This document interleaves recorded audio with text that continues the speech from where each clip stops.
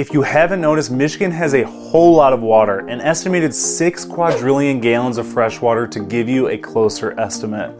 The lovely Mitten State has approximately 3,288 miles of Great Lakes coastline, 10,000 plus lakes, ponds, and a 35,000 mile web of wetlands, streams, and rivers. The question is, who has the right to use these bodies of water? Well, that's where riparian laws come into play.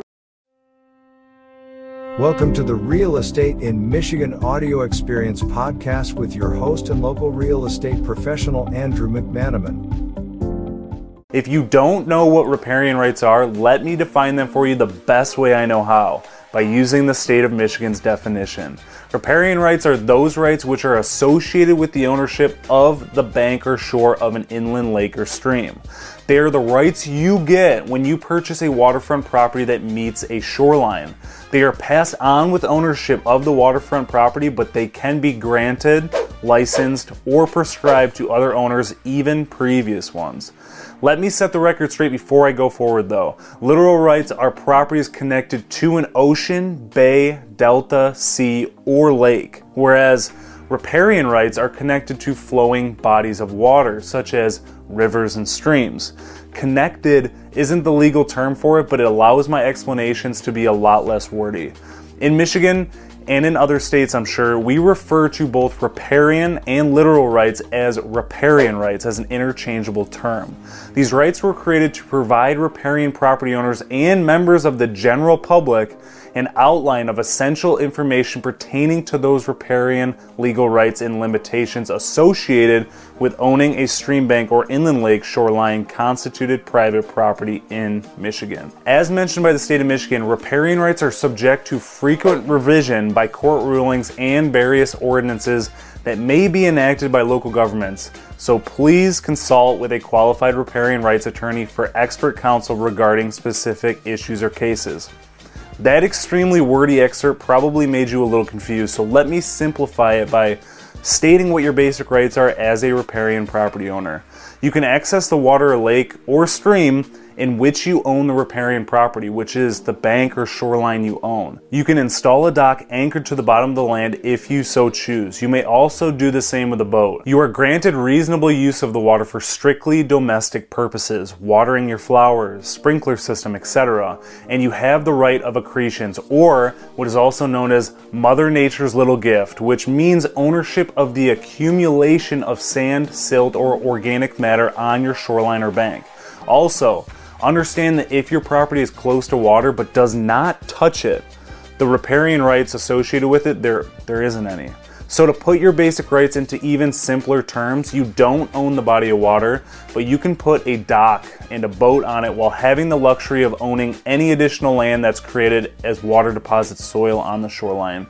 You of course have the right to fish unless the right is sold or leased. You can protect your property from being eroded by the water, but it's typically subject to approval. So many homeowners neglect to understand that riparian rights can bring on some serious issues, so it's good to have basic knowledge about it, especially if you come across the most common issues of right of direct access to lakes and streams, boundary changes, docking and mooring, raft anchors and shore stations, keyholes and funneling, trespassing, noises, walking along and using the lakeshore. One of the most common issues aside from recreational use about riparian rights is the ever-changing boundaries of surface water.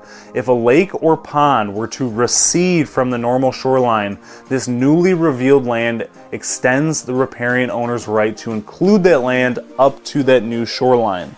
That might sound all fine and dandy, but the water could always come back to normal levels or even rise higher. So don't think you can just build an unpermitted shed where the water was, because that would affect the water's natural flow when the water level is restored, and that would be against riparian law in most states. On top of that, most states own the navigable water, and it's their responsibility to make sure nothing interferes with that, and that goes for docks too, especially if it affects the water usage of another neighboring riparian owner. There are also instances where some states allow for reasonable use, which is included in the riparian rights doctrine, prior appropriation, and subscribe to natural flow theory.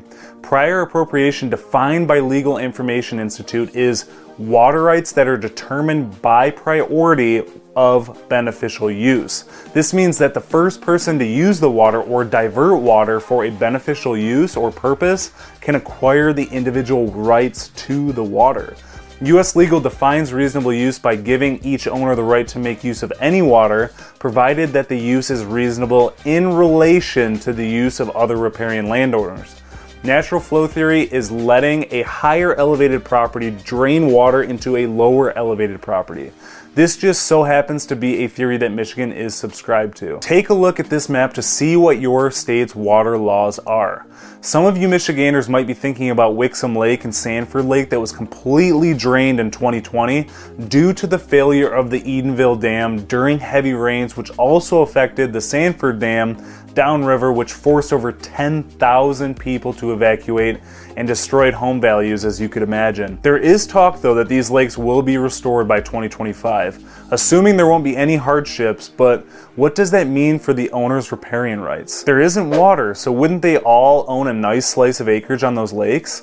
Not that people are arguing about it, at least I hope not, because at the end of the day, everyone wants their lake back. But for the sake of education, I'll touch on it. But before I do so, full disclaimer, I am not a lawyer, accountant, or financial advisor by any means, and the information in this is for informational purposes only.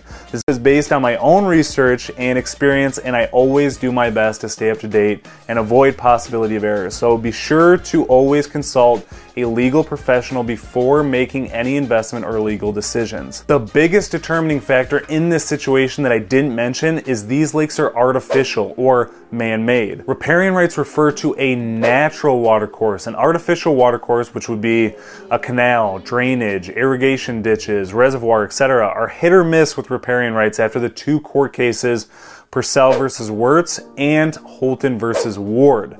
Purcell versus Wirtz was referred to as a landowner who dug a pond that ended up crossing the property line or connected to, and with Holton versus Ward was a dam that was created for a wetland that eventually formulated into a pond. What is the argument here exactly? The neighboring owners didn't get to enjoy their riparian rights as their property lines shored the newly created bodies of water. Of course, these cases were for little bodies of water, but it created a larger issue at scale for the larger bodies of water. Think about it for a moment. The Wixom Lake that is enjoyed by fishermen, boaters, and sunset pontooners alike was created in the 1920s as a reservoir and could be argued as an artificial watercourse, which it is, but it has since become an established lake to many, and revoke those riparian rights from the owners who weren't there prior to the 1920s original body of water, meaning those few people could install docks and boats while the homeowners who were there post 1920s could not. That would blow my mind if someone went through great lengths to make it happen, but it would be a legally correct argument if these cases' rationale was brought into court. I couldn't tell you how far they get with it though, but in most situations, artificial bodies of water have riparian rights of some kind. I just tell you this fictional scenario because it's good to make sure you cover your tracks by understanding your rights as a riparian property owner. Michigan Land and Streams Association still states the riparian rights of property owners living on artificial lakes throughout the state are still uncertain. But understand that if a landowner or property owner doesn't have riparian rights, this does not mean they are unable to construct a dock, use the waters, or have general use of the land. You can always apply for a permit and be granted approval. And that even goes for waterfront property owners who do have riparian rights. That doesn't automatically mean they can build a dock. A permit is still needed for approval. So what would be the go-to remedy for violating riparian rights, as a lot of people are asking? Most times people are just told to stop doing whatever it is that's violating riparian law. If for some reason it continues, compensation based on damages will be rewarded. As long as you aren't getting in the way of your neighbor's water use, it's safe to say you should be fine. If you are having issues with a neighbor or community member, be sure to reach out to a riparian rights attorney and get that issue resolved if civil agreements have not worked. So, what should you know about buying or selling a waterfront property? For starters, your access. As I mentioned before, you buy a property or land next to water, but it's not touching, you do not have riparian rights. That's why doing a title search for easements before closing is crucial to understand what you do and don't have access to.